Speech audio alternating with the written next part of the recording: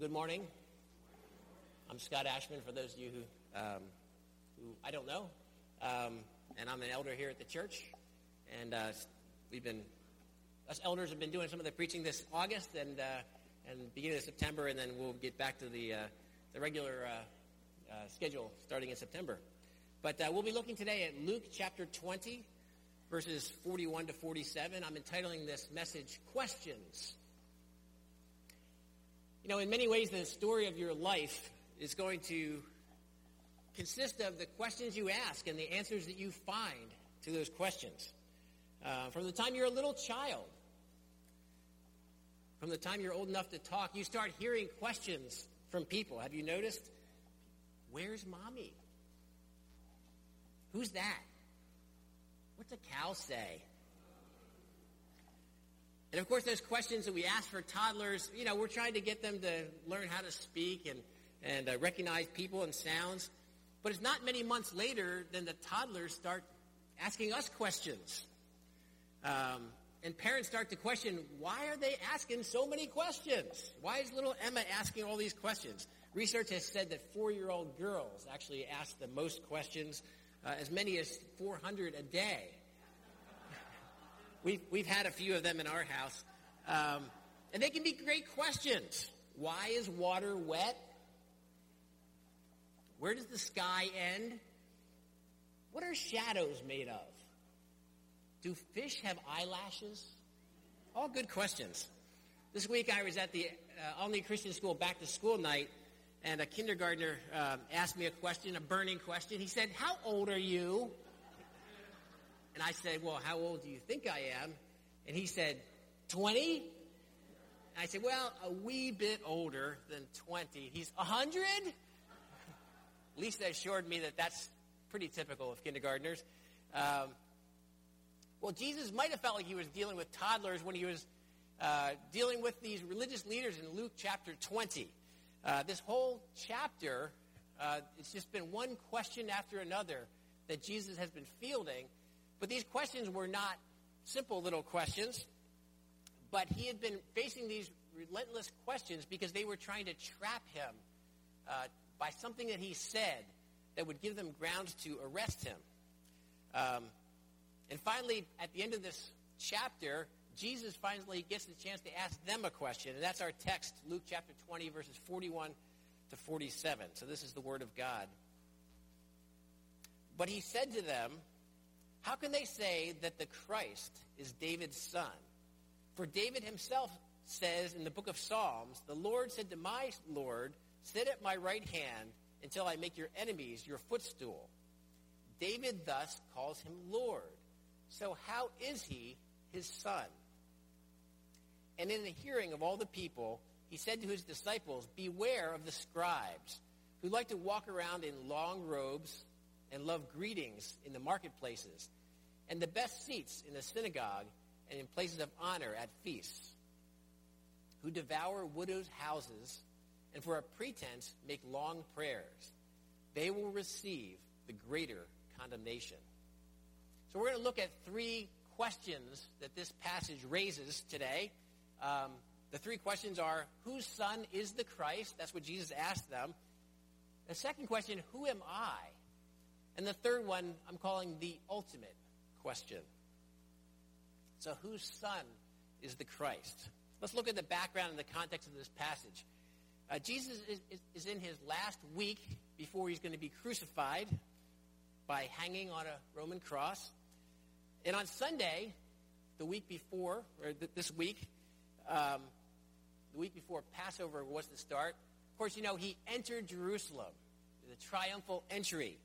And the people greeted him with these shouts, "Hosanna to the Son of David. Blessed is he who comes in the name of the Lord. Hosanna in the highest." The people were welcoming their long-expected Messiah. And the religious leaders ordered Jesus to silence the crowds.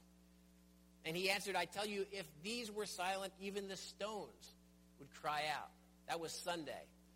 On Monday, Jesus returned to Jerusalem, and he went into the temple courts and cleared them out of all these money changers and those who were charging exorbitant prices for people to buy animals for sacrifice on the Passover.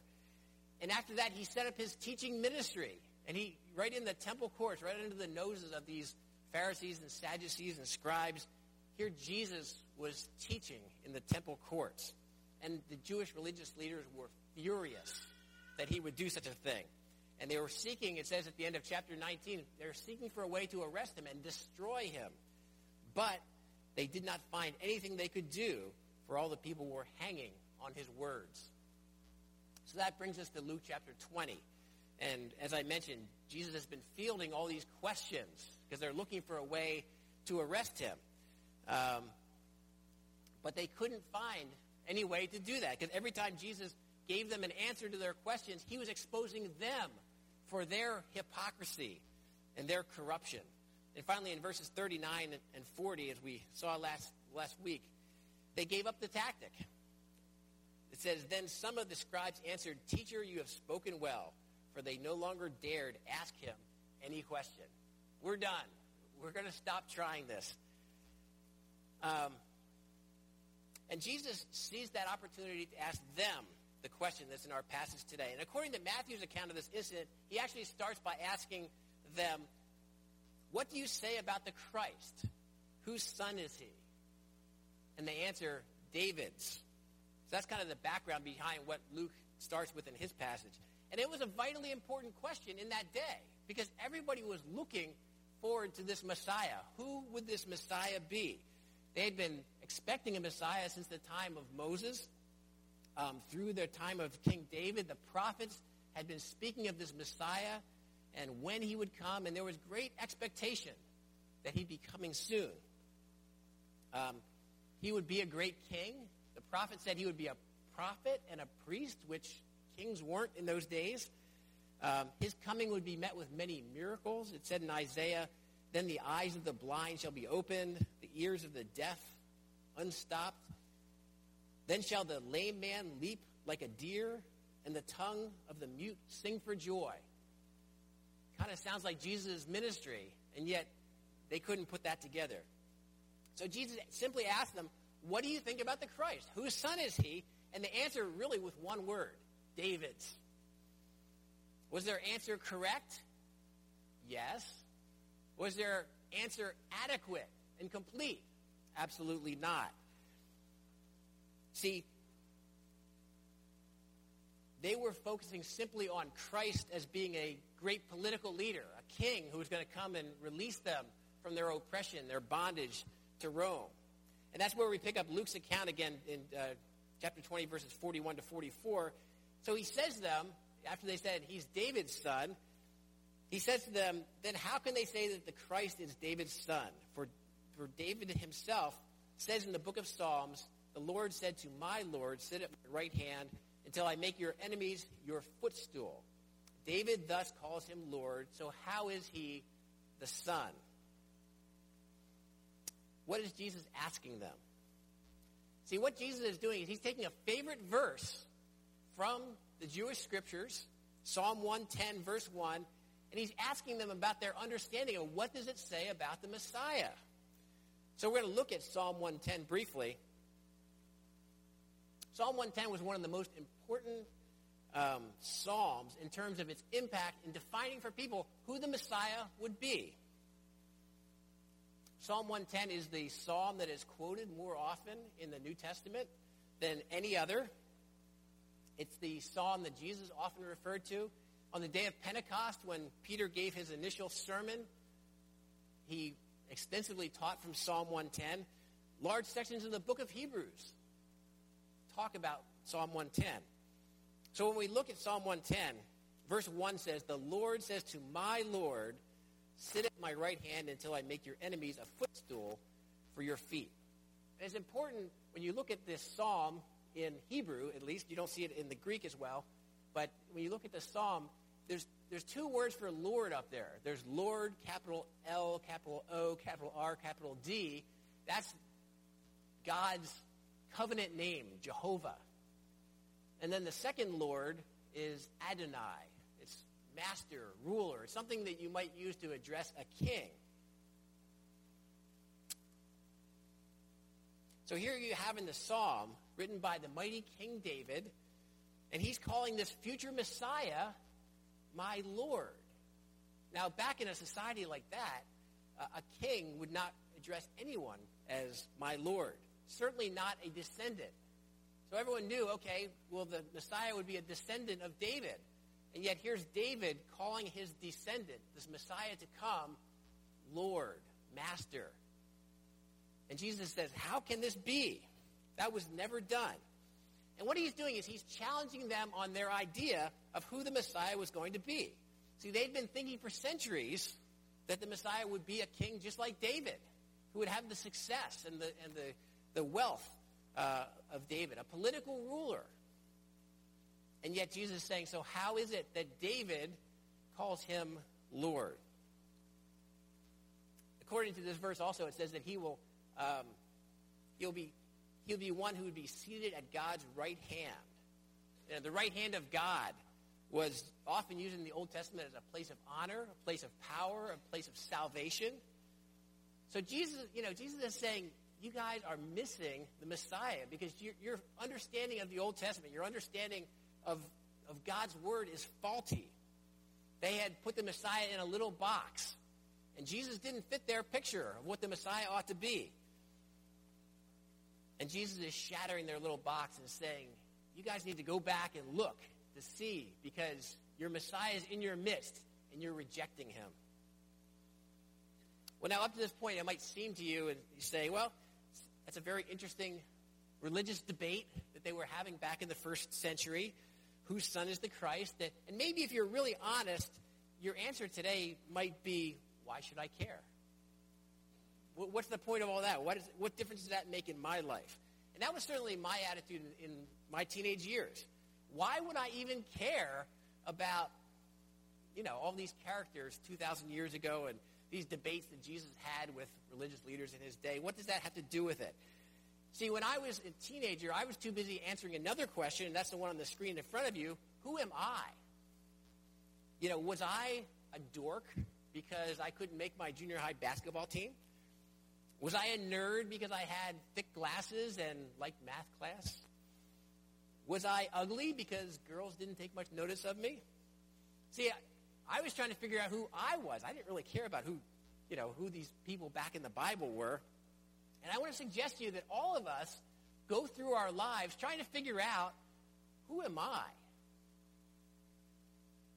Many adults try to answer that question based on the external facade that they put up in their life, the size of their house, the car they drive, the boat they own, the salary they earn, the people that they socialize with. These all define, who am I? And the religious leaders that were asking all these questions, Jesus points out kind of the facade that they're putting up for themselves. Look at verses 45 to 47 again. It says, and in the hearing of all the people, he said to his disciples, beware of the scribes who like to walk around in long robes and love greetings in the marketplace and the best seats in the synagogues and the place of honor at feasts, who devour widows' houses and for a pretense make long prayers. They will receive the greater condemnation. Pretty harsh words. So when the scribes would answer this question, who am I? Well, it was based on the robes that they wore that conveyed their knowledge and their scholarship. They would answer the question, who am I? Based on the greeting they would receive in the marketplace. Oh, wonderful scribe. They would answer, who am I? Based on the seats of honor that they got in the synagogue and at feasts and banquets. But Jesus defined them very differently, if you notice. When he looked at their lives, he saw men who were full of injustice. They were devouring widows' houses. Widows were the most vulnerable people in that society, and they were somehow devouring their houses, their wealth. They were making long, pretentious prayers, and Jesus says, God's not listening to your long prayers. See, their injustice and their prideful religious shows were accomplishing only one thing for them, according to Jesus, greater condemnation when they went to stand before God one day. They were all trying to impress people, but God was not impressed at all. So the question before the house today is, who are you? If someone asked you that question, who are you? How would you answer that? Are you defined by the successes or failures on your report card or on the athletic field?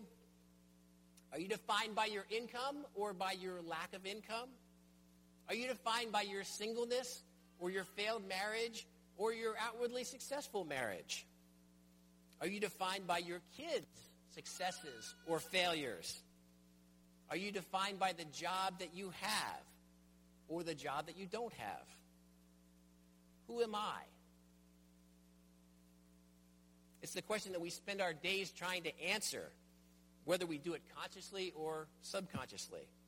And Satan is happy to allow you to keep answering that question based on your external circumstances, based on what other people say about you. Human opinion can be very fickle. One day I'm great because someone gave me a compliment. One day I'm awful because someone said something bad about me behind my back. Who are you? Who am I? And I want to make a statement now, and that is that you'll never be able to truly answer that question of who I am until you're able to answer the ultimate question. Bum, bum. The ultimate question. What is that? Well, the ultimate question is ultimate because it defines every other question in your life. How you answer the ultimate question defines everything you do and everything you are. And the interesting thing is, it's not a question that you answer by writing it down or by what you say, but it's more how you answer it with your life. See, we're a test-taking society, aren't we? Kids are getting back to school. And most of the most important tests that we take are multiple choice. You get a question, you get 5 answers, choose wisely, circle the right one, take your number 2 pencil and make sure you color in the circle just right. Choose wisely and you will be rewarded. Choose poorly and you will suffer the consequences. We understand taking tests. But that's not how it is with the ultimate question. See, the ultimate question is answered more with an essay, and it's the essay of your life. The one who scores the answer is not looking for whether you somehow come up with the right answer, but whether you believe it, and whether your life shows that you actually believe it. So what is the ultimate question? Who is Jesus? Who is Jesus? That's the ultimate question, I would say to you today. And people answer that question in 1,000 different ways. The religious leaders in Jesus' day had already answered the question.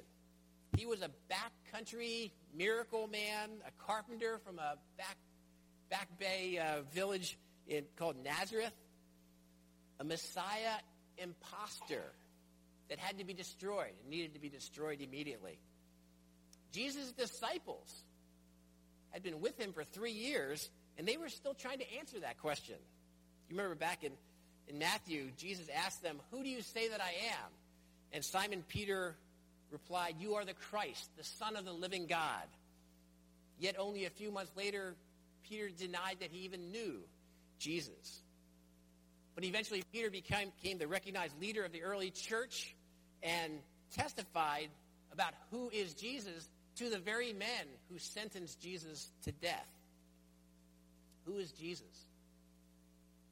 A lot of people, by their actions, believe that Jesus is kind of like a religious charm that they can run to when things are getting out of control in their lives, but quickly forget about when things have gotten back in order.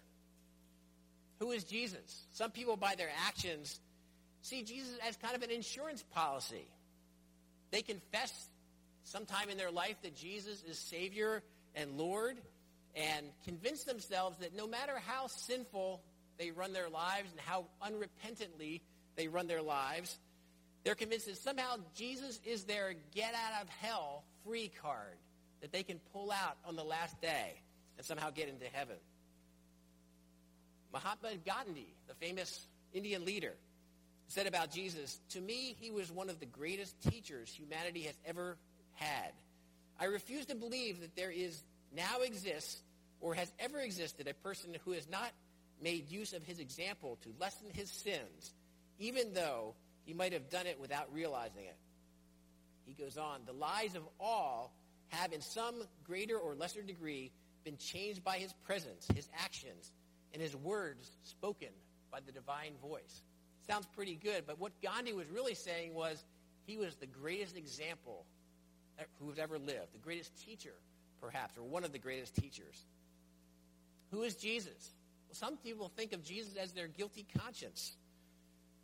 They know when they've done something wrong, they look and there's a little man on the cross who's looking down at them disapprovingly. And they convince themselves that they're going to try harder next time to please that man on the cross. Some people see Jesus as their helper or even their servant. When they get into a bind, they pray to Jesus to get them free of their present circumstances. And when their circumstances don't change, what do they say to him? You're fired. Where were you when I needed you? Right? Who is Jesus? You know, we all want a very predictable, tame Jesus, one who deals with us kind of in a deal. You know, if you pray, if you read your Bible, then I will bless your family, and I will give you a happy life free of suffering. That's the Jesus that we want in some ways. But Jesus will have none of this. He will not be our lucky charm. He will not be your insurance policy. He will not simply be a great example to follow. He will not be your guilty conscience. He will not be your helper. He certainly will not be your servant. He is God Almighty, and he will not accept any less role in your life. Just when you think you've figured Jesus out, and you say, okay, I figured out how to make a deal. If I do this, then he does that. He will show you that he's in control, and he does all things for his glory and for his kingdom, not mine. Who is Jesus? Well, he's the second person of the Godhead. God himself, who took on flesh. It says that he created all things by the power of his word, and he holds them all together. That's a mind blower right there. He's holy and loving, as we were singing, merciful and mighty, the only Savior of mankind, the one who conquered death and hell. Who is Jesus? I would submit to you that Jesus must be your Lord and King over everything, or he will be nothing at all to you. St. Augustine put it this way: Jesus is not valued at all unless he was valued above all. As Christians, we think we have our religious parts of our life, and we have to try to keep the religious part of our life all together. Then we have the secular side of our life, and that's kind of our business. And there's Jesus' business and our business. And Jesus says, no, it's all spiritual. It's all mine if you're going to be a follower of Jesus. And once you answer the question, who is Jesus? I would say that every other question starts to take on greater focus. For example, who am I? Who am I in light of who Jesus is? Well, we see in the Bible that I am made by God and for God. I was created in the image of God. I am not my own, but belong, body and soul, to God. Yes, I am a great and miserable sinner and have nothing to merit God's favor.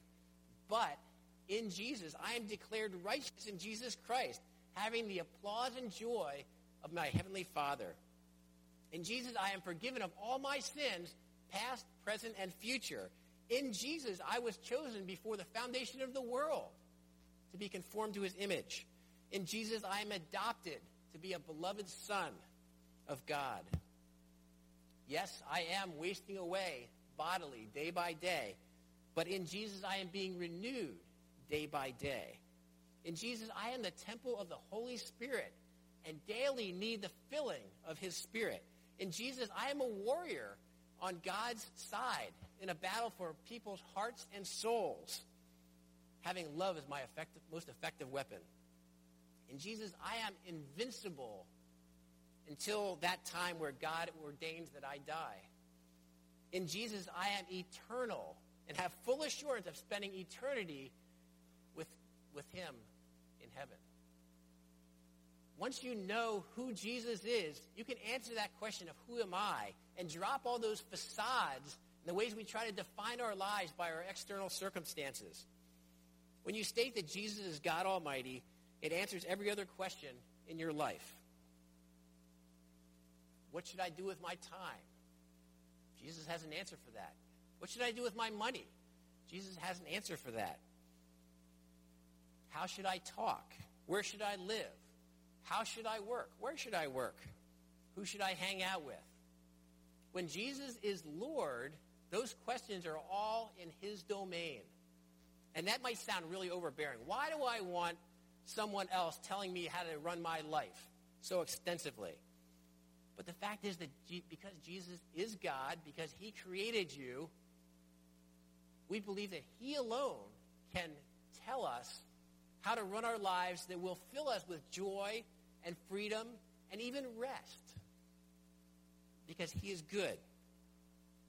As we learn to trust him and obey him, we learn that he has a better plan for our lives than I do.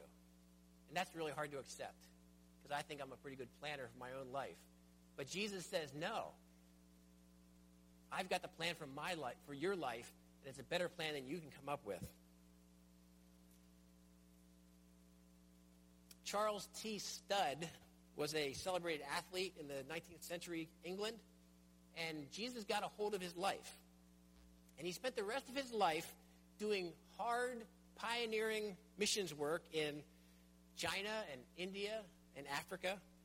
He founded the missions agency that our own Matt and Annette Cummings serve with today.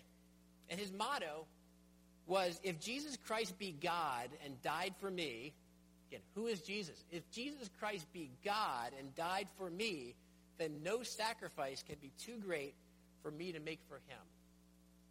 Think about the logic, right? If that's who Jesus is, what does that mean for my life?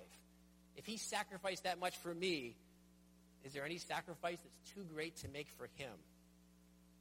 And do you think C.T. Studd, when he got to the end of his life, was sorry that he had sacrificed so much for Christ? This is what he wrote in his final letter home. He said, as I believe I am now nearing my departure from this world, I have but a few things to rejoice in, and they are these: that God called me to China, and I went in spite of the utmost opposition from all my loved ones.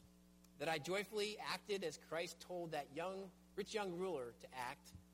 That I deliberately, at the call of God, gave up my life for this work, which was henceforth not for Sudan only, but for the whole unevangelized world. My only joy, therefore, are that when God has given me work to do, I have not refused it. That was his final letter home. When he died in 1931, his final word was written down. It was hallelujah.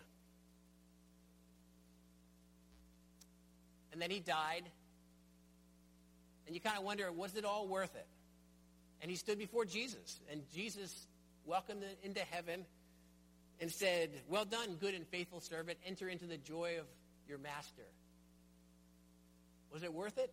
I think so. Well, we're about to go to the Lord's table this morning. And I want you to just spend a little time asking yourself that ultimate question: who is Jesus? And if you've been around church for a while, you know the answer. Yep, he's the Son of God. Okay, but before you answer too quickly with the right answer in your brain, just take a little time to examine your own life and ask yourself the question: does every part of my life reflect the fact that I believe that truth? Do I really believe that Jesus is God, and does my life reflect that? So let's just take a couple minutes as we get ready to come before the Lord's table and reflect on that thought. Let's do that. Father, I pray that you would continue to teach us the answers to the great questions in our lives. We need you. Lord, we can come up with all kinds of answers to questions, but when it comes right down to it, Lord, it's the answers that are true are the ones that we have to live our lives by. And we pray, Father, that you would continue to work in our lives, even as we as we think about Jesus, who he is, what he's done for us as we come before his table. In Jesus' name.